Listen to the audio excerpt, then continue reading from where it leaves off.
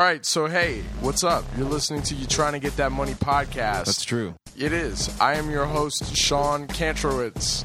We are joined today by my lovely co-host. I could call you lovely in a demeaning, non-sexual way, right? How would that be demeaning? I think that would be enduring or something.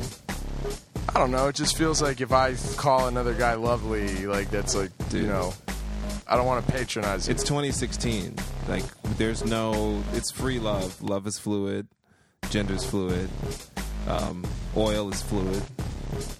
It's all Okay, good. well then, I'd like y'all to give it up for the lovely Josh Spoon, who is joining me today. Yay. And we are joined by our third guest, today's guest, X144, phoning it in from Orlando, Florida. Yeah. Word up. Thanks for having me. Yeah, thanks Hey. for being on. Yeah, man.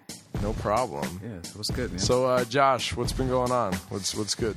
I just got done doing an Easter service performance. I had to show up at 8 a.m. Or not 8 a.m., no, 6 a.m. That's how tired I am. So I woke up at 4:30, played the bass for a while, and then listened to the church message sort of while half falling asleep in the back. So And you play bass, right? yeah, played bass. We had 3 practices. I kind of learned the songs, pulled it off pretty decently. In those 3 practices, we probably spent about 20 minutes actually playing. Most of the time, it was the singers trying to figure out their parts. So it was, a lot of on your feet playing. So what about you? I did not perform in that church performance for You Easter. didn't? I thought I saw you there. No. Oh. No, it was the other guy. It was the other guy. I was like, Sean, and he was looking at me like I was crazy. It was weird. It's like, I don't even know you, B. I was in the choir. You You were? see me? Oh, I man. was I wearing think that I pink. heard you. You were the. Yeah, I was a You baritone. what were you wearing? I was wearing that pink robe. You know what I'm saying? Oh yeah. Yeah. You're like I'm gonna show out today. Oh I'm gonna yeah, be It had the gold trim on it. That was me all day. pink with gold trim. Yeah, man. I mean, that with a black bow tie. I was trying to stick out, man. Let me tell you. I think None of this is I think real. one of the deacons called me Pink Panther. You know what I'm saying? I was like, all right, word up. Give him a little something, Pink Panther. Mm-hmm. Oh, I just did I graduated from my improv class. Nice. And I did my we have to do a show as the performance. So we did on Easter Sunday, which is kind of a tough sell to fill Yeah. seats. How was it? It was not terrible, which I think is all you can really ask for an Improv 101 graduation performance. Right. Like, we spent 2 months kind of like learning and learning the ropes and getting comfortable with each other. And, we got like thorough notes from our instructor afterwards backstage. And, he definitely, thought that we did well for a 101 class. He kept saying, and that, He's supposed to say that to you so that you come back and get more, classes. Yeah. He wants your money. Trying to get that money. Exactly. Yeah. No, trust me, we didn't need anybody to to bring us down a peg and tell us that we didn't, that we needed training, because it was definitely apparent. But honestly, it wasn't even terrible. And Hold on, so was it in front of a crowd or was it just amongst your peers? Yeah, it was open to the public. So, like okay. I said, it was a little bit of a harder sell on an Easter Sunday. That's Right. interesting for Southern California. I thought most Southern Californians don't do Easter. Well, I just know that like somebody in my class did like a Facebook event invite for it, and like invited like 200 people, which already I was like, what are you doing? Like, why are you inviting people to this? Like, this is a terrible idea. But I mean, the biggest response that people were putting on there was like, hey, not going to be able to come. I'm going to be, with family, or, I'm going to be at church or something. So, but actually, there were probably a solid like 30, 40 people there. That's So, pretty good. it was That's decent. Yeah. That's Yeah, So, better. The people laugh. people did laugh. Did it? Yeah, people did laugh. They split the class into 2 groups. So it was like 7 people in one group that performed, and then 7 people in the other. So when I was in the audience, we all were like really laughing extra hard to kind of just, like help kind of lube up the crowd and just keep the energy going. But no, people were definitely laughing. I got some good laughs. And I'm, as anybody who has had a conversation with me in the last, 2 months can probably tell you, I'm super in the improv cult now. Dude. I've already signed up for the second class for 201. Yeah, You were on the brink of CrossFit. Crazy. Yeah, Like I'm CrossFit levels. I'm texting him like, yo, I think I'm gonna go up to Nerd Melt and start doing stand up again. Just kind of feeling it out, just having fun. He's like, you know what you should do, bro? Exact words.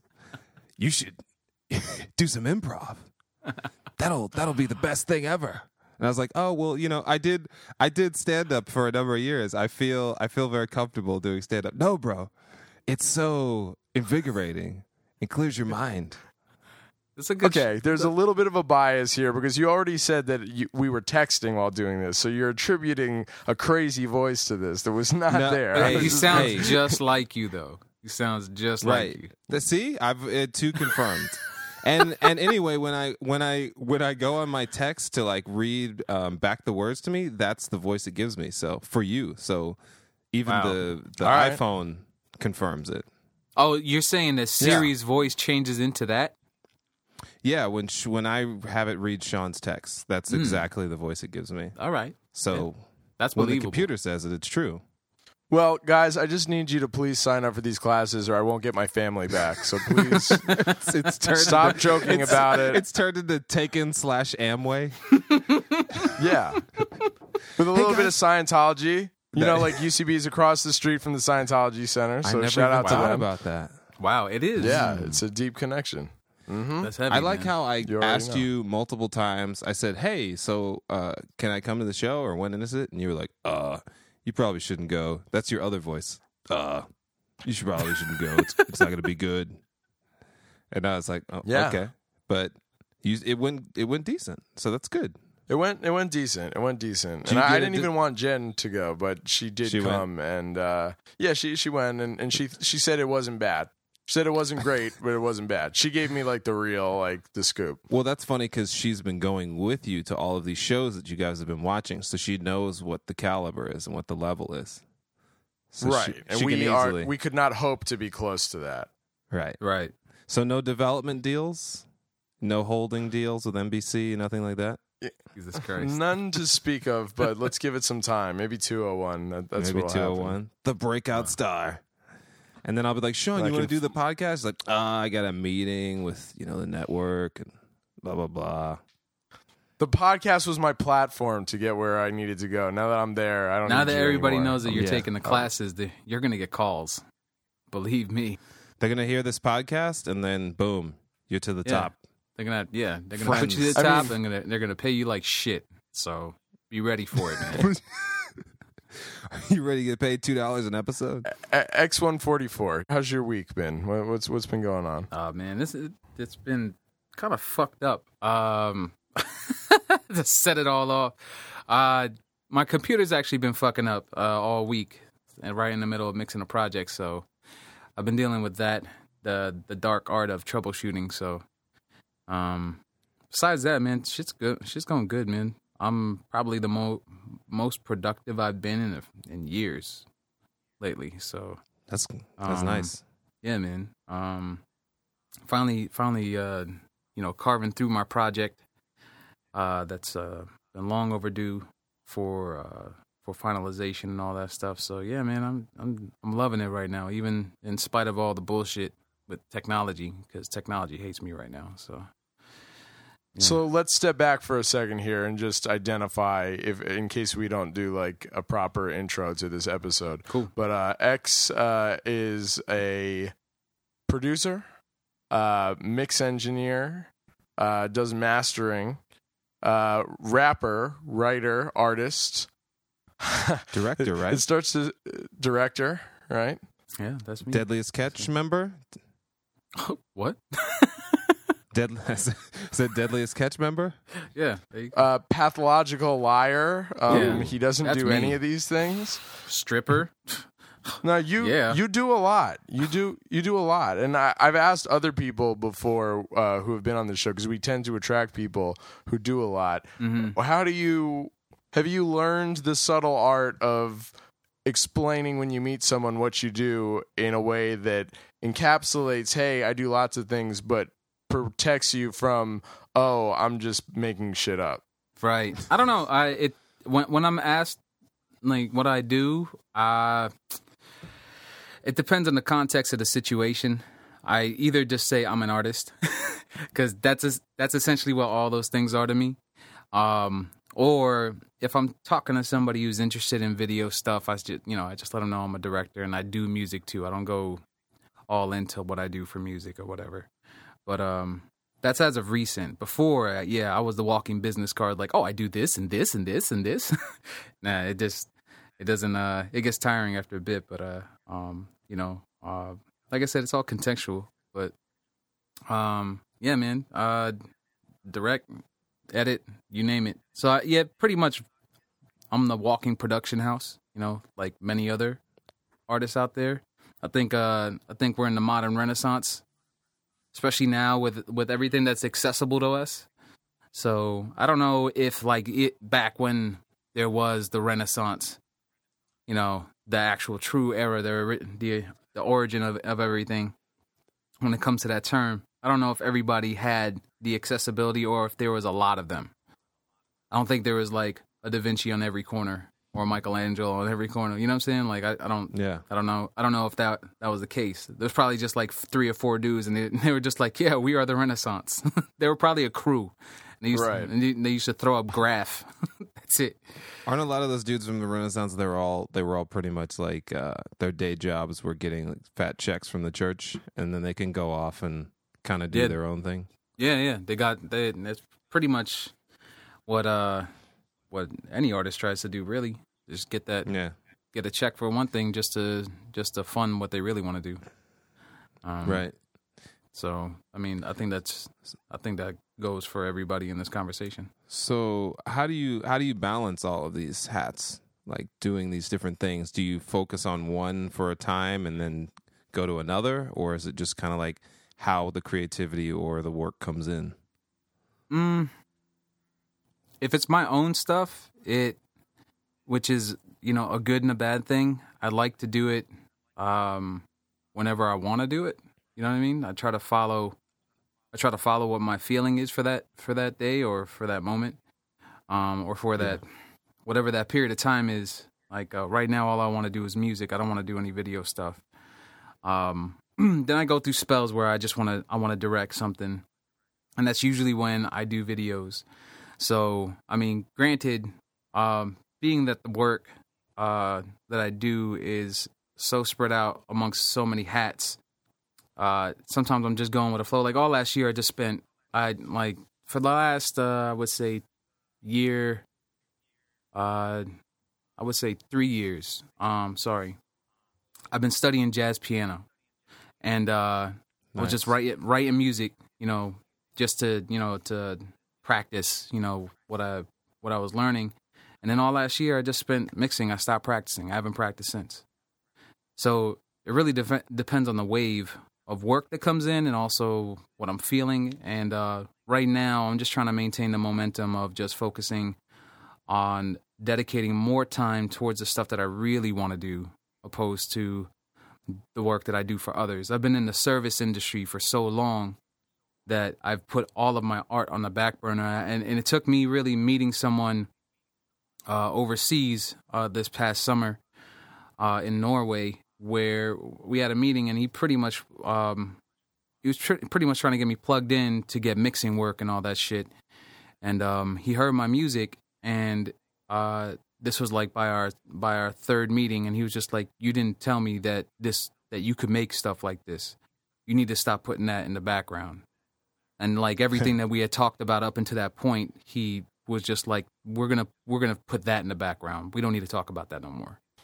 Like, we need to make a move. He's like, I'm going to throw out this recommendation letter for that job that you really were trying to get mixing. Fuck that. You're better than this, baby. Yeah. You're better. I'm gonna tell that guy you're completely trash and that you punch people in the face just randomly, so you don't get the gig, so you can focus on your work. Word up. Well, take me later. But no, that's what he was about. He was just like, yo, like, fuck all punching this people in the face. He was saying, yeah, pretty much. He was saying, fuck all the mixing shit, fuck all this technical stuff, and like servicing, other people and working on other people's projects. You need to be focusing on your shit, and we need to be talking about how to get your stuff placed. And it pretty much changed my perspective because, being an independent music artist or musician or whatever, you're pretty much amongst your peers the whole time. So you're amongst other artists trying to make it, who make music, or make some sort of art, whatever. And I don't know why.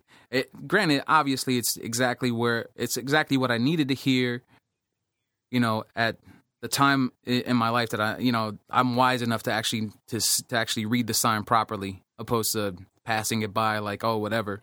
But this dude, he's been in the music industry for I don't know how long, and he doesn't make music. He's not chasing anything. And he came at me just like, yo, and this is after a few different people over there who are in the either audio industry or music industry, who were just telling me when I was there, like you have a shot here. Like, I think you do really well over here. You should come here. And live and try to make it out here because we think that you'll do well. So hearing it from him about my music, about my art, that, I don't know, that kind of hit home for me because I had never really sat down with someone who wasn't a musician that has such influence in that country. Actually, say, hey, man, like, what the fuck are you doing, basically? You know what I mean? So since then, I've just been carving out as much time as possible, basically killing myself, working like, I don't know how, I do audio, for a living, luckily, and I feel blessed to do it. I love what I do.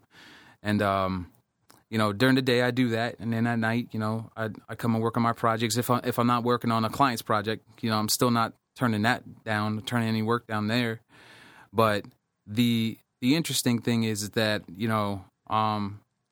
the amount of sacrifice, and I'm trying to think about like how I used to do the shit back in the day when I was like, when I was a teenager and I had a full-time job and all that bullshit. It just seems like it takes more out of you now, now that I'm a little bit older. So, yeah, man, I mean, you just got to put in the time, dude. Put in the time to really make what you want happen. And that's kind of been a struggle for me for the last 10 years, really. Mostly because, life hits you with so many fucking things. And like, my father passed away. I pretty much became responsible for my mother and stuff like that, who was on, disability and all that shit. And that's the reality of it. You know what I mean? Like I carry the weight, part of the weight for my family. I'm one of the very few adult males in the family at that time. You know what I'm saying? Like, so it's just me out here. You know what I'm saying? Trying to balance the scales. You know what I'm saying? I'm playing this fucking juggling act. And it really, when I do sit down to make art, that's what really drives me.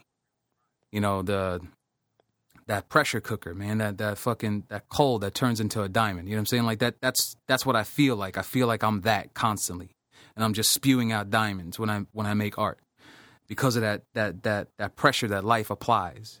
So for me to actually sit down and actually get this deep into this project, this what looks like is going to be an album, either that or an EP, and get this deep into it and actually have all these songs like mixed and finalized and shit like that. Like it's something I've been working towards for a while because I got hit by a fucking Mack truck when my pops died. You know what I'm saying? So that really kind of floored me. And on top of that, like, shit, man. I mean, even right after that, like, there's just been a series of events in my life that just, like, it's just been crazy as shit, man. The last few years has been crazy. So the last time that you put out a record was in 2006. So that's been like a decade, which in hip hop can be like, it seemed like a lifetime pretty much. And in most music, again. So does this sort of feel like you're picking up and you jumped right back in, or do you feel that the music and the approach that you're making now is almost like a completely different artist? Because I'm presuming you're a different person than you were a decade ago. Yeah. I would say it's a little bit of both, mostly new for me, because I am a totally different person than what I was back then. The only thing that's super familiar is the fact that I haven't really stopped. You know what I'm saying? Like, the skill's still there. I was still developing the skill, still crafting the skill, still making music. Just I lost the skill of letting it go. And the art of letting go of your art, that it really requires practice. You know what I'm saying? So for me, that's what was probably killing me the most. But like trying to put out music now, I have no idea what the hell I'm getting into right now. Like, as far as like putting it out, how to put it out, how to promote it, whatever the fuck. At least just solo by myself, that doesn't even seem like a good idea. You know what I mean? Like, you definitely need a team, it seems. Because, I mean, shit, back when I put that record out, we were still passing out flyers. Always live it. Yeah, come on. Always bring it. Don't stop. Always live it. I have an addiction to a rhythm of fiction where hip-hop is one and all the elements are depicted clear. Written is graphic expression, all to the victims here. With bombless system message, cut them with the heads of spears. Pens of lighter weapons, light is the focus now. If they can't save themselves, then we gon' have to show them how. Women are represented, have value and not incentive. That's where the Nevaeh, the name of God, and yeah, I'm in it. Just living is surviving. Surviving is not living. You getting out of it exactly what you put in giving. Sides of them don't matter. Times are getting sadder. I used to love her and so love her, but she getting better. Won't try to make her bounce or make her scream and holler. Show her the heart that counts so she can look past the dollars. Slave the dollars, listen to Instinct One. Push back the shadows so we can take back the sun. Man, I ain't here to play. I won't live up to them.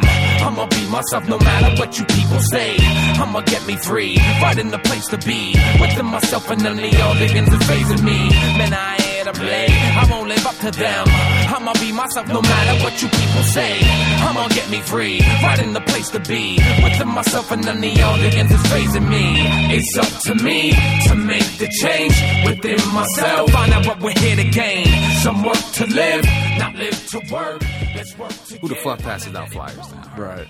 You know what I'm saying? So it's just like everything's a fucking Facebook request or whatever. Everything's online now. So, and not to sound like I'm fucking old, I'm hip to all that shit. I'm just saying that coming out now, it's definitely going to be a reintroduction to who I am as a person, as an artist, as a name, you name it. So yeah, I don't know. It's definitely a new game. It's definitely a different sport though, because you got guys that are, I mean, I look at dudes like Run the Jewels. You know what I'm saying? Like Killer Mike and LP. Them motherfuckers inspire me like crazy. I mean, Yeah. Right. LP's been in the game for shit, man. I don't even know how long. You know what I mean? But he's been in the game for probably, what, 3 decades? Can we say that? Can we say he's been in the game for? I would say, yeah. Even if it was small time for 5, years. Yo, it doesn't matter. Like, he's been indie for 3 decades. Right. Doing killing working shit. on his craft. Yeah. I mean, and then like Killer Mike, he talked about it. He was just like this, he's in a young man's sport. You know what I'm saying? And he's like 41 or something like that. Killing it. And he's been killing it for years. So I just look at these dudes. I'm just like, yeah, it doesn't matter anymore. Really, the playing field has been completely leveled. Unless I'm trying to make that dumb shit, you know what I'm saying? Like, I don't really have anything to worry about. And even that dumb shit, I mean, you got brothers like 2 Chainz out there. You know what I'm saying? Like, he's in his 40s. So it's, I don't know. You know what I'm saying? So I don't know. And I think about it because obviously, like I said, it is a young man's sport, but approaching the shit now is different. You know what I'm saying? It's kind of been reborn for me, or renewed in a way, because when I sit down to make a track or work on a beat or whatever the fuck, I feel like a kid again. I feel like I'm still exploring and learning new shit because I don't know, everything's kind of changed. I changed and deliberately in the studio I change up my workflow just to keep it fresh. So like, I started out on an MPC. I started out using hardware and shit like that. Then I transitioned to software, and I transitioned to like I don't know how many softwares from there. You know what I'm saying? So it's just like I try to keep it as fresh as possible, and I think that's what keeps me young. You know what I'm saying? So yeah, man. You're not just stuck in one way. Yeah. Without a doubt. The big thing I think that stands out amongst most people and most artists is that they're being some version of themselves. No matter if it's like something that is popular or not, I think people gravitate to it because they're being themselves. I think the hard thing is when people are trying to like genre jump or hop to just what's cool at the moment and not just doing their own thing. Like you were saying, like LP's been doing his own thing, and he's been, obviously staying up on stuff and, bringing in new thoughts and ideas, probably changing up his workflow and different things like that. But he's just been him. He's not kind of like, oh, we're wearing these clothes now. Okay, I'm gonna wear these clothes. Oh, we're using these sounds now. I'm gonna like change my whole thing to be what's cool. He's just, this is me. And sure, I'll incorporate these kind of hi-hat patterns or whatever, but it's still like LP style production, Yeah, I think it's the same spirit. It's the same spirit because it's not like Company Flow sounds like Run the Jewels. So he doesn't sound, because the opposite of that is when you have an artist who's like just like, I'm just gonna keep hitting this nail into this wall the same way, and it's like, really, man, like you're doing what you did in '93, and like that's not like it's like a one note type thing. So yeah, it's coming from an honest place and being honest with yourself, but being adaptive to, what the current climate is at the same time. You can't live in a bubble either. I think Stevie Wonder's a great example of that. Like, I don't know too many songs that use 80s synths that were especially R&B and things like that sounded good except for Stevie Wonder. He was able to, like, you listen to anything else, like some artist that was big in the 60s and 70s and came in the 80s, they struggled like crazy. But Stevie, like, still even using the digital synths and all that stuff. Like his music still sounded great. It's because of what he played, man. Let's just be honest. That dude's a master of melodies. You know what I'm saying? Like that's what I'm saying. Like he's a master of his craft, and he's him. Yeah. And it doesn't matter if he's using a toilet bowl or whatever he's using. Yeah, I think what impacts artists the most is the fact that they get stuck and they don't evolve. And in hip hop, I think.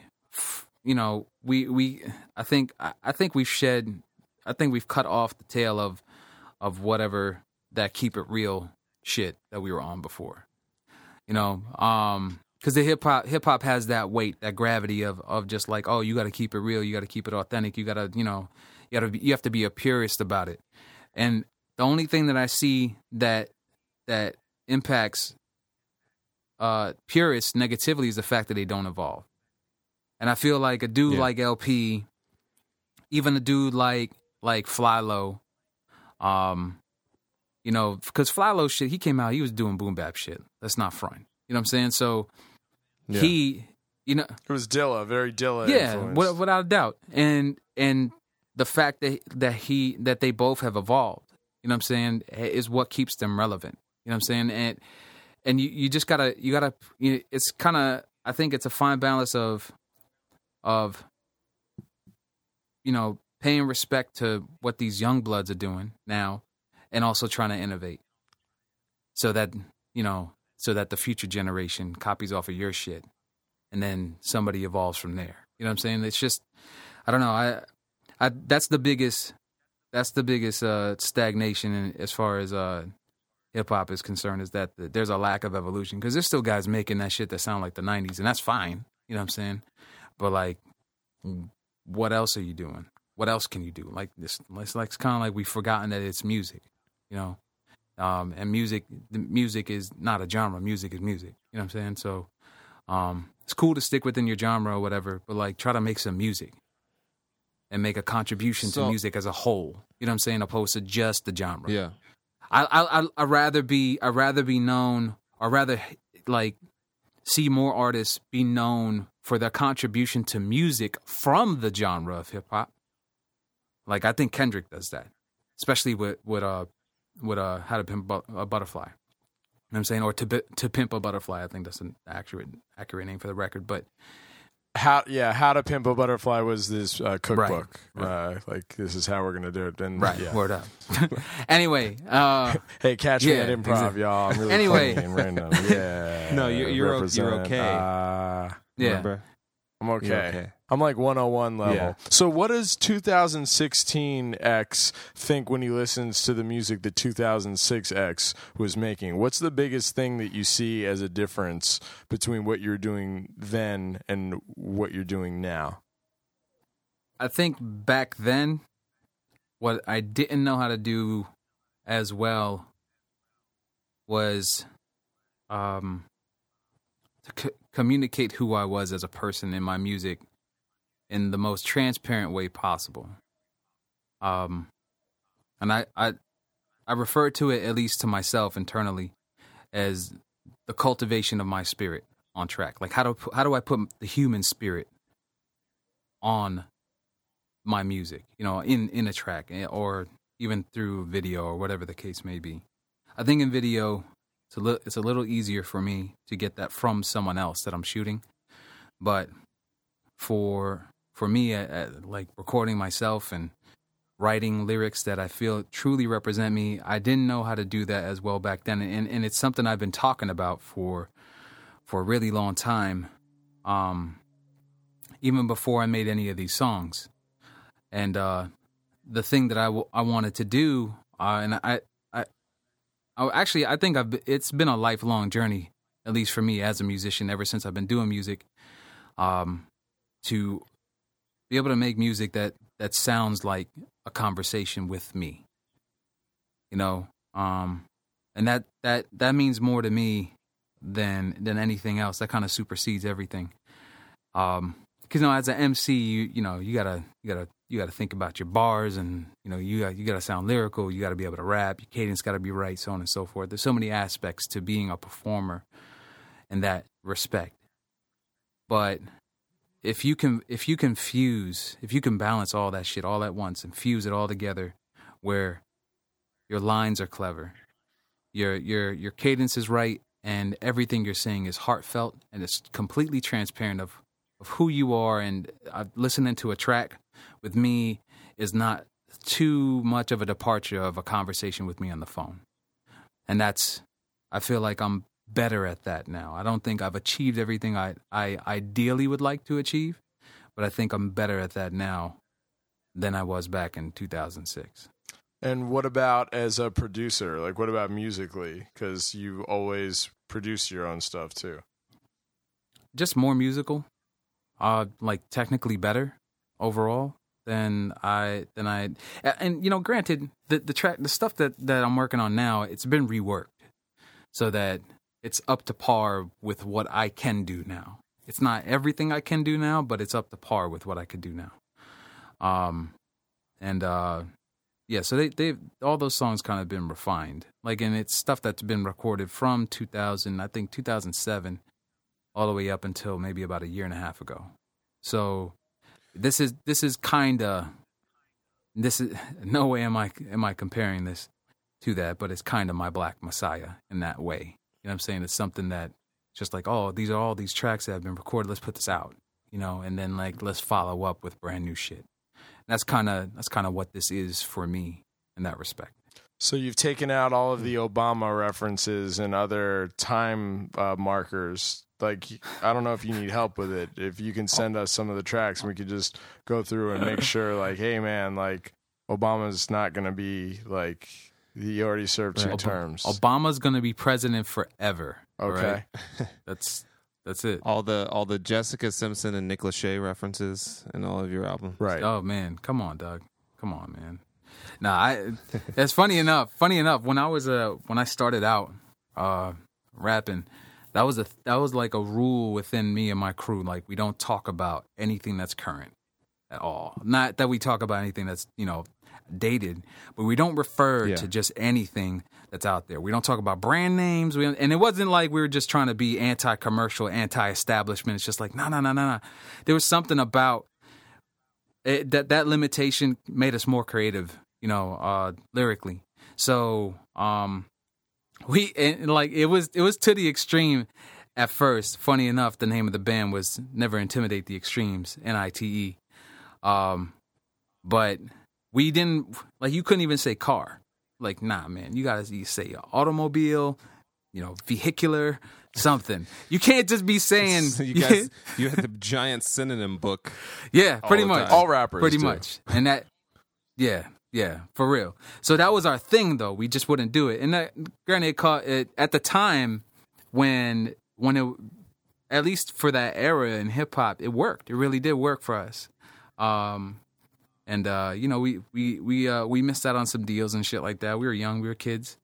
And they're like, we'd love to sign you to this distro deal if only you'd say car. You're like, nope, not doing it. Yo, no, word up. There was a dude who was an A&R at Def Jam, and he wanted to fuck with us. He was just like, yo, but I need you to say, and I don't know why I remember this shit like clear as day. He wanted this. He was just like, if you talk about gum, you gotta say Wrigley's. You can't say gum. I was just like, you want me to talk about Wrigley's?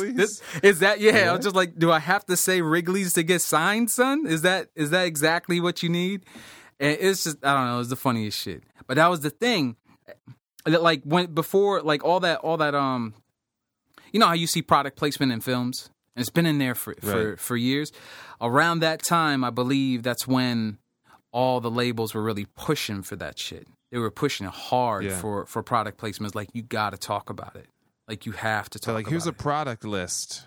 Yeah. Rap somewhere in the album, you need to have these 10 products. Yeah, without a doubt. And like, I remember speaking to an A&R at Interscope. And he was saying like, yo, I'm not even signing artists right now. I'm signing athletes. I was like, what? It's like Interscope is signing athletes. They were signing like skateboarders, you name it. And it was all about product deals, product placements, and all that shit. It had nothing to do with music. So I'm sure that they signed a deal with like Pepsi, and it's just like, all right, we got to get 5 of our upcoming albums to mention Pepsi at least once or twice or whatever the quota was in their contract. It really weird shit. Just random factoid about me. So how did you get to, like, I know you talked about you had lost your father and gone through a lot of things, but just creatively, I know you talked about you started learning jazz piano, but how did you get to the point where you could even lyrically express yourself the way that you feel like is in a better place than you were before? I didn't like, I don't know, like how anybody else would probably do it.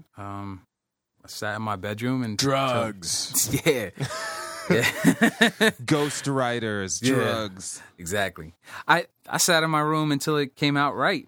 I just kept writing and went through a few pages until I started to really convey exactly how I felt. I think there was a bit of meditation involved with that as well. During that process, like pen in hand and all that, just really digging in and listening to what I really wanted to say, not what I thought I should say, not what my trained freestyle would produce just when I, go try to rap about anything. It was about forget the music, forget the lyrics. What are you trying to convey to people? Like, what was in my heart? What was deep in my spirit? And that is when I feel like I tapped into something special, and I really believe that I just scraped the surface at that point. And like I said, because of the amount of type of work I do, I don't always have the luxury of sitting down and just continuing to cultivate that aspect of it.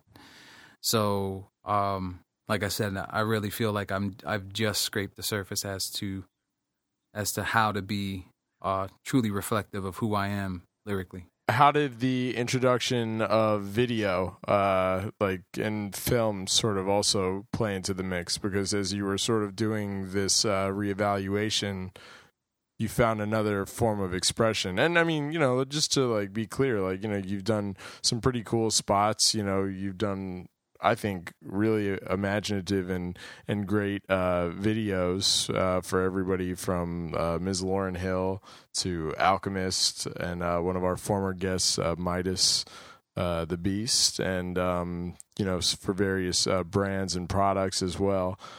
So how does that platform sort of also feed the creative process and maybe even inform the musical side of things? It started.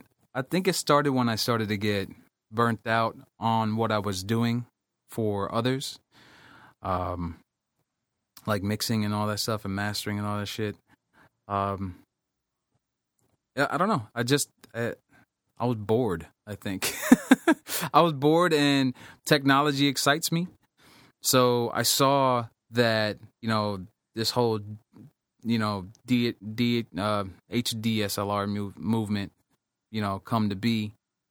And I just saw that quality of video was now accessible to pretty much everybody. And this is when it like really first started. Like before it really blew up, before it is what it is now. Just like I just started following it, and I was looking at all kinds of different ways to try to achieve a goal, and I was just like, oh shit, this is just within one little camera, like just a professional camera at the time, how I would refer to it, and I don't know, I think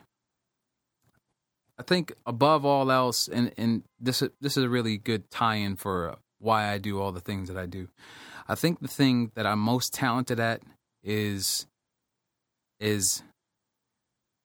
quality, and recognizing quality, and knowing how to produce it, or at least learning how to produce it, and I think that's where my strength is, above all else.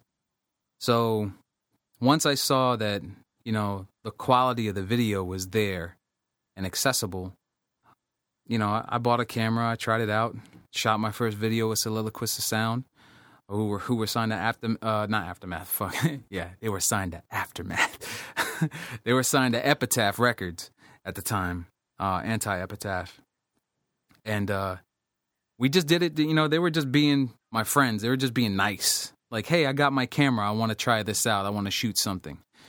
And it just turned into like a 2-day shoot of them just really trusting me doing what I do, them not really seeing the shots, just totally going with everything I asked them to do, which was super kind of them.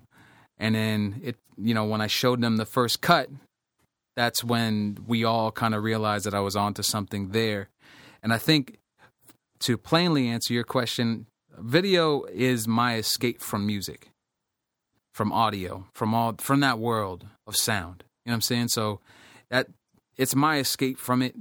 It refreshes everything. It challenges different parts of my brain that I don't use all the time, that are atrophied. It's a challenging art, and because of that, I come back to music always renewed. So every so often I'll do a video project, come back to music totally refreshed. So because I have to always be creating something, working on something, even if I'm mixing someone else's album, like I'm still crafting something. So I continually have to be stimulated in that way, or I get really bored with life. So it's my break. If you want to call it a break, it's really not a break, it's work, but it's a break for me from music, so I could come back and just, opposed to just saying, all right, I'm gonna take this vacation and go to Hawaii or some shit like that. If I go on vacation, 9 times out of 10, I'm bringing my laptop. 9 times out of 10, I'm going to be working. Me and Sean have talked about this. So you're kind of like us. You feel kind of weird if you're just sitting around doing nothing. You feel kind of guilty. And you're like, I need to be creating. I need to be working on this idea that I have. Definitely, man. And I think that's just based upon how how our society's structured, man. We gotta get it. We gotta get it. We grind out here. You know what I'm saying? And I say that from the perspective of having the luxury of being able to travel the world and see how people live in other countries. And over here, man, we definitely have the remnants of a slave mentality in that respect. I know it sounds kind of fucked up, but it's really it's real because, you know, we all work jobs, some respect. So we're working for someone, working for someone's dream. And I'm talking about like not just us three, but like society as a whole. And because of that, you know, those of us who do have some aspirations to be something more than what we currently are, you know, we have to apply that same work ethic that we would for someone else into our own shit. And when we're not doing something, I really feel like that's where that guilt comes into play. And what I'm trying to eliminate is that guilt altogether and just do the shit. You know what I'm saying? And not do it because like, oh, I got to work so hard. And I mean, Sean knows me. He's heard me complain for years about all kinds of shit. And without a doubt, like I'm a work in progress, you know? And I know I'm going to listen back to this like a few years from now and like, damn, I was really fighting through some shit. And that I think it stems from that shit, man. Like we're trying to achieve something, and if we sit back on our ass for too long, you know, we beat ourselves up, and that shit's a poison, man. I don't want that for myself any longer. So really, all I'm trying to do is just have fun, and when I'm not doing some shit, I want to have fun not doing some shit. And I kind of learned that. I learned that when I was up in Jersey, working with Miss Hill's camp and working with her, and you know, there are weeks where, you know, we're grinding hard, like the whole team's just grinding hard as fuck. And for the first time, when we had like a day off or something like that, I sat on the couch staring up at the ceiling, and I was like, "Holy shit!" Like it was like an hour had passed by. I was just like, I don't even feel bad about this shit. This is the first time I've never felt bad about doing nothing ever. Cause you know what I'm saying? Cause you bust your ass, and you got to recognize that. You got to give yourself that credit. So I learned it. I got my first taste of it then, and I can't say that I've mastered it at all. You know what I'm saying? But when that time comes, man, and that time to do nothing is your time to recharge, and thus you're doing something.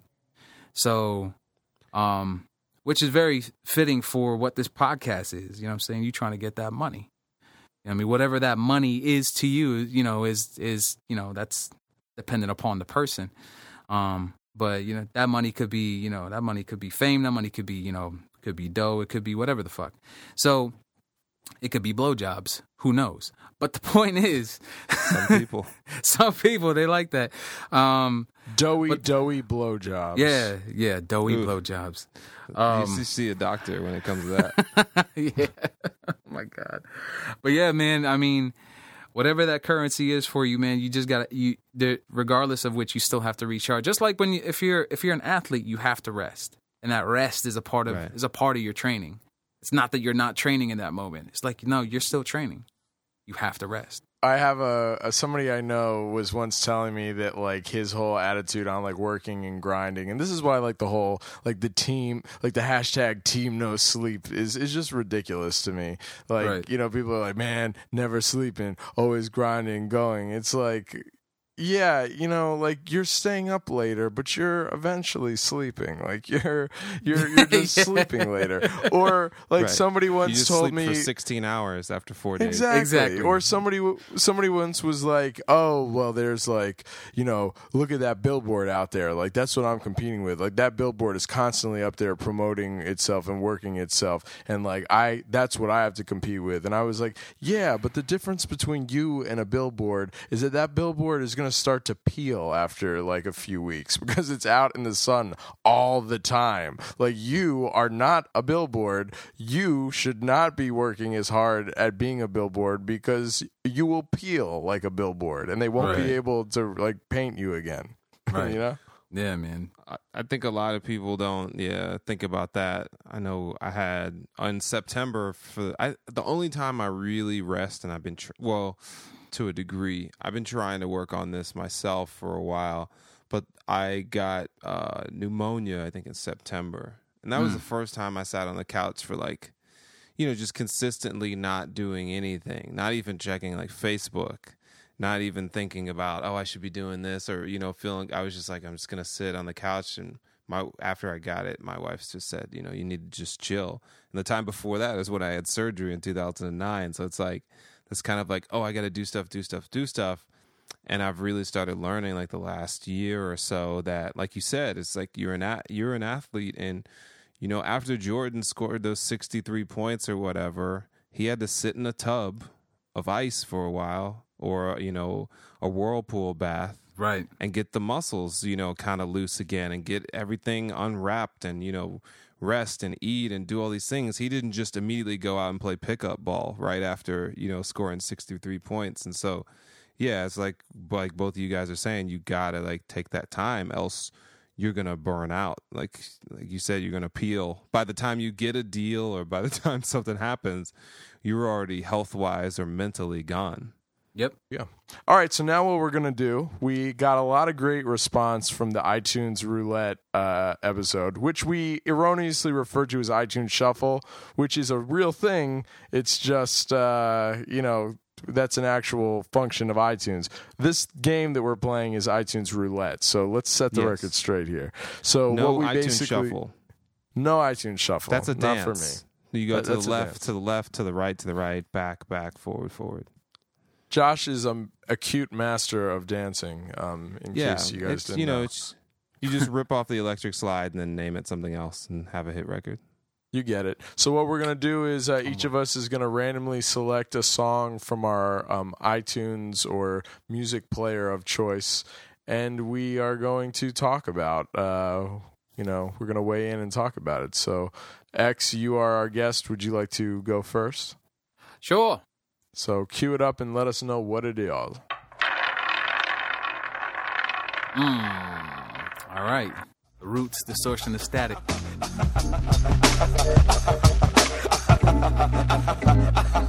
Yo, I'm every MC. It's all in me. That's the way it is where you gotta be. Indeed, as I distort, I proceed and lead, getting hotter than sacks of boom in my room at the Ramada. For tanks in your memory banks to fill up, I provide the static and scratch the match while you catch the vibe. Most can play hot post, but yo, that don't mean shit, because my click can make a motherfucker sick. I flip, running through port, coming to New York to mix. That is off of their first major album, their second album, Do You Want More? Yep. That is, for those of you who don't know me, I am a huge Roots fan. A huge... No. Yeah. So am I, bro. No, you don't get it, though. Like, I'm a fan. I don't get it. Fan. No. Nah, I don't, yeah. That's a fun time for the band. I know a lot of people who that is their favorite album from them, and a lot of people who say that it's like one of their less favorite earlier albums of them. Where do you stand on the Do You Want More era? Oh man, I think it's a great record, dude. I mean, it was we didn't have any hip hop bands back then, so it was just like, what the fuck is this shit? This track in particular is actually pretty special. Back in the day, before I made beats, and we had to buy beats from a local producer. Shout out to Ruff the Rude from Warheads. The first beat that we got from him, he sampled the drum beat off that shit and looped it. So that was the first shit that was going to be my demo until the fucking floppy died, apparently. So he lost the beat. And we ended up on something else. But, I spent like a good month writing to that shit. And I just couldn't stop thinking about the Roots record. But, yeah, man, the shit is dope, man. I mean, Silent Treatment. I mean, that scat. Yo, Aaron. You know what I'm saying? We used to be downtown in Orlando, like selling our tapes and shit like that. And anytime we saw a girl that had no ass, Aaron would break out in song and start beatboxing and say, flat back, I like, you like the way I kick it, baby, flat back, you like the way. Hey, yo, that record just represents a really good time for our culture, I think.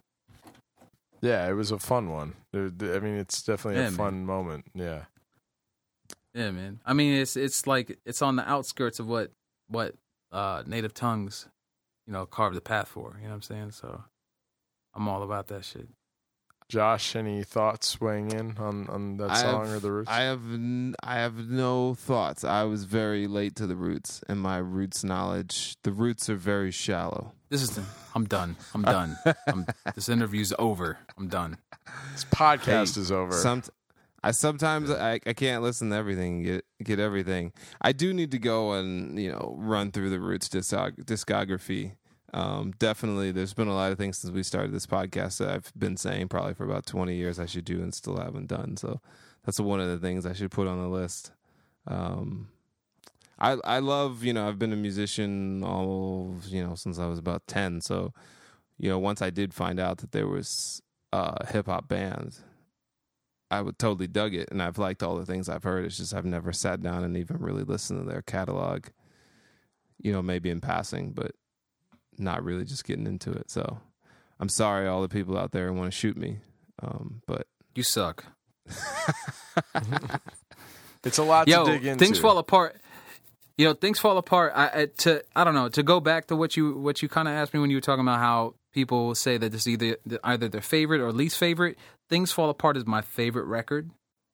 I don't know where this falls in the discography. I wouldn't say it's my least favorite Roots record. I wouldn't say that. But yeah. It's definitely in my top. It's in my top 4, I would say, or top 5. I don't want to try to do let's rank their records in order because they have 15, 16 albums, and it's just, and they'll stop being your friend, and they'll stop being my friend. Exactly. So yeah, but no, for me they definitely that's up there. It's definitely up there.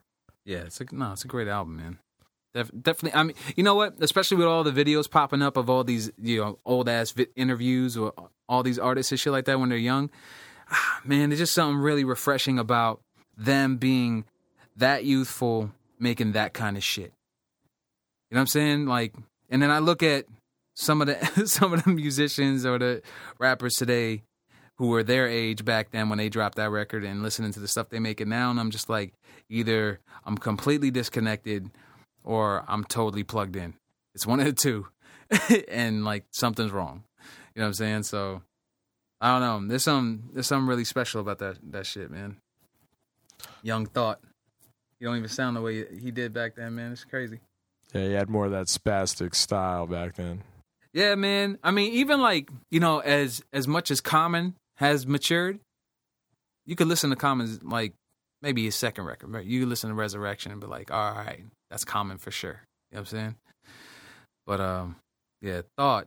I mean, you could tell it's Thought, but he's just totally different now. He's a monster no matter what.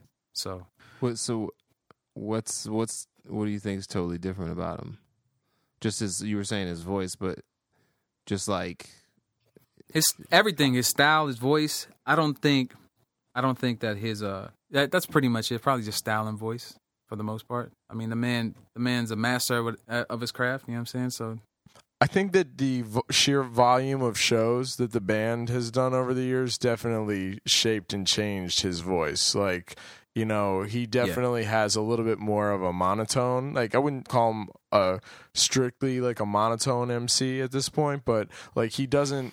On the Do You Want More album and before Organics, it was a little bit more animated, and that's youth. But I do think that it is also he wasn't yet doing shows 290 days a year. I think that definitely gave it a little bit more of a gruff and more. Still has a great voice. I still think he has a great voice. But I think that's definitely the man. He grew into it being a man that. Weren't they teenagers when they did that record? You know what I'm saying? He just grew up. Yeah. You know what I'm saying? I mean, he was definitely a young adult, if not a teenager. Well, I think when you go into something like this, you're not necessarily thinking, like you're saying, Sean, about performing that 200 times a year. Like I'm Yeah. sure David Lee Roth didn't think he would have to be kicking and doing all that high pitch crap for 30 some odd years. You know, you're just like, hey, this is Right. what I'm gonna sound like. I'm gonna do this. It sounds cool. And after a while, you're like, dang, I can't really necessarily do that every day. You know, for 5-10 years or whatever. So, you Yeah. know, maybe it's like you make choices. You make choices about things, because I've seen people perform in all sorts of ways. Like I've seen stand-up comedians that are just high energy and crazy all the time, and I had tried that, and I was just like, there's no way I could keep that up, like for a career. I keep that up for like one performance, but not, you know, doing all that madness forever. Word. All right, Josh, you're up. I'm up. Ooh. Fight the Power, Public Enemy. 89 the number, another summer. Sound of the funky drummer. Music hitting your heart, cause I know you got soul. Hey, listen if you're missing, y'all. Swinging while I'm singing. Hey, giving what you're getting. Knowing what I'm knowing. While the black band's sweating. In the rhythm I'm rolling. Gotta give us what we want. Gotta give us what we need. Hey, our freedom of speech is freedom of death. We got to fight the powers that be. Fight the power. Fight the power. So me and Sean were at Amoeba on Friday, right? Yeah, Friday. Josh has a clause in his life that every time we do an episode of this podcast, he's going to mention Public Enemy. That's my CrossFit. That's It's funny. your improv class. Yeah, it's my improv CrossFit thing. So yeah, this song, when Do the Right Thing came out, I was still living in New York. There was that whole, you know, they had Tawana Brawley in the video and everything. But that song is just ridiculously powerful. Like the song totally lives up to the title. Like you don't listen to the song and go, or you don't hear the title and go, you know, that was all right. Like just even the way it starts Right. out with the cuts and everything, and then the dropout, and then the beat comes in, and you know the boldness of what they were saying just really struck a chord with me. You know, as a 9-year-old kid or something like that, listening to this and seeing that, you know, people even at that age, that there were going to be people that oppose you, or people that want to, you know, bring you down, or bring a group of people that you're associated with down. But you've got to be able to, you know, clichéingly say, you know, you've got to be able to fight the power. You got to be able to push through all that nonsense, and know like your history, know right from wrong, know how to, you know, just be able to do your thing amongst adversity. And it's something that's always really stood out to me. This song, you know, I would say, even though it's their most popular, to me, it's probably also my favorite song of theirs. And that usually doesn't happen with bands or groups or rappers. Usually the most popular song I don't want to ever listen to. So, you know, Fight the Power is like a huge, huge track. So I don't know. What do you guys think? Yeah. No, I'm just kidding. I disagree with everything you're saying. I think that This is over. I'm done. I think I saw the video before I heard the track. Mm. The video was equally powerful to me, if not more. Just for the fact of everything that they were able to pull off, and then later discovering how they shot it. Like they didn't really plan any of that shit. Just people just starting hitting the streets. I think they shot it in Brooklyn or something like that. yeah. Yeah, man. I mean, just seeing that many people together, you know what I'm saying? Especially, you know, if you black or brown, whatever, especially at that time. Like, that shit was just uncalled for. And everything that they were doing was not uncalled for, but it was just unheard of, rather. Yeah. Like, you just didn't see that. We were never really represented in a light of power. We had to fight for our power, no pun intended. You know what I'm saying? And that's what they did, man. They personified that shit. So yeah, the video is what brings me back. Yeah. Yeah, I mean, they're one of the best hip-hop groups of all time. They're super powerful. They have an amazing live show. And that's a song that obviously still holds some weight and some water today. They played it in the closing credits of the Oscars this year in the attempt for the Academy Awards to be a little more. We like black people. We're in favor of black people campaign. Right. Which is funny that, in order to send that message out and honor it, they reached back to a song that's like 25 years old. Like, hey, we're tapped into what's hip, kids. Like we like the rap music and the black people. But it's a fantastic moment in time, and I think even to this day, I think they still have an influence and they still have a voice. And I don't think there could be like a Kendrick Lamar without a Public Enemy. I don't know, and I don't think that there could even be, like we were saying earlier, like a Run the Jewels. Like the LP's production style is totally Bomb Squad. That's like that's obviously the driving force behind the Public Enemy records. So yeah. So yes, if you're asking me, I am in favor of Fight the Power. Well, it was funny. Yep. One thing you said about the I guess another side about the Oscar thing that I think is interesting is that if you listen to this song and even with Straight Outta Compton coming out, it's like even though that song is super old and that group is super old, all the same issues are still happening. Like that movie resonated so well because people were like, wait a minute, they were talking about this stuff in the 80s and we're still talking about this stuff now. And we're dealing with all these racial issues in 89, but the song's still relevant now because we still have all these dumb problems that people don't want to deal with. So, it's just kind of interesting that it still works on multiple levels, even though, like you said, it's like almost 30 years older. Yeah. It's kind of crazy. Yeah. I mean, great records are timeless, man. I mean, even a lot of shit that even, if you listen to, I'm a big Bob Marley fan. So, if anybody, he's probably the only artist that I've listened to their entire catalog or the majority of it, and still do to this day. But even the stuff that he talks about, still relative, man. There's all the shit that they, like, there's always going to be oppression. There's always going to be some greedy son of a bitch doing some wrong shit. Yeah. So, just talk about that. Music will be timeless. Yeah. Like songs. There will always be jerks. Yeah, pretty That'll much. be the album title. They'll always be jerks. I mean, in contrast to the opposite, where you just talk about nothing. And that's why music are just, we don't have those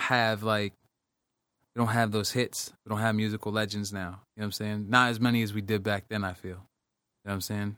So, I think because of that, because of the content that was being sung about back then, or even the time, even like you got somebody like, we'll just say, I'm just going to throw out a random name like Little Richard. At the time, like nobody was doing that shit with the piano like he was. Yeah.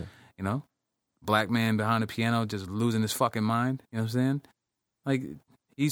Like he represented a certain side of oppression, and he liberated that shit on stage, on television. You know what I mean? So, yeah, man. I mean, you got to be about some shit if you want to make a mark in history at all. Sean, your turn. All right. So, is that how you spun the roulette wheel? I say we. So I have. Oh, okay. This is an interesting one. This is John Frusciante, and the song is called Bike.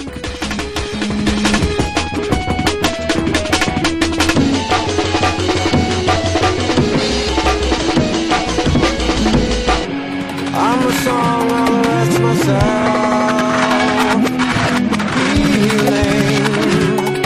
Healing. Life is going on in my own. Reeling.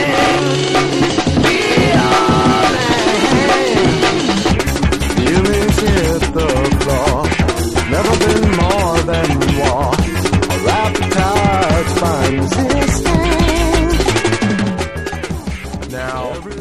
this is off one of his later records. For those of you who don't know, John Frusciante was the guitarist in the band the Red Hot Chili Peppers, and has been a very prolific solo artist. I think he's put out a total of like 14 or 15 solo albums at least on his own, and they don't sound anything like the Red Hot Chili Peppers music for the most part. But in more recent years, he's gotten particularly kind of weird and avant-garde, and this is a later record. I want to say that this came out in like 2012. So by this point, he had already permanently left the band for a second time. And, you know, as if the material before already wasn't sort of like not very commercial and like was really more art for art's sake, this is the kind of stuff that really kind of pushes the envelope of like, is this fun to listen to or is it interesting to listen to? Yeah, I don't know. What do you guys think about that? I don't know if you guys are familiar with the song or this album, but just the general notion of art for art's sake. And when is that cool? And when is that kind of like, all right, that's pretentious? So I guess I'm not a huge John Frusciante fan, because huge John Frusciante fans would probably mention songs like Bike or, you know, some of the ones off of the 6 albums he did in 6 months and then say like, oh, you don't know that one? And then they would prove me as a fraud. But I really love, and it kind of changed my thought process on a lot of music. I really love By the Way, which he's, you know, is heavily a part of. In shaping that record, and when people collide with shadows, when shadows collide with people, the album that came out, I think, right after that. And I definitely like the idea of his art. The songs that I've listened to, other than outside of that album, have been hit or miss for me. But when he left the band the second time, it was kind of. You know, it has nothing really to do with me, but it was kind of hurtful because I felt like his contribution to the band was so huge and had such a big mark that it would kind of be lost without him. And he kind of, I think, gets some kind of stability from the band. So then when he was like, I'm not going to record any music, like he was doing stuff with, I think he was doing something with like Dame Dash and some other people, and doing stuff with the guys from Mars Volta. And then he was like, I don't want to like do stuff commercial. I just want to make music and then listen to it at my house and then have friends over. And I was thinking, but you're such a great guitarist and you're very talented. Like, why wouldn't you want to do that?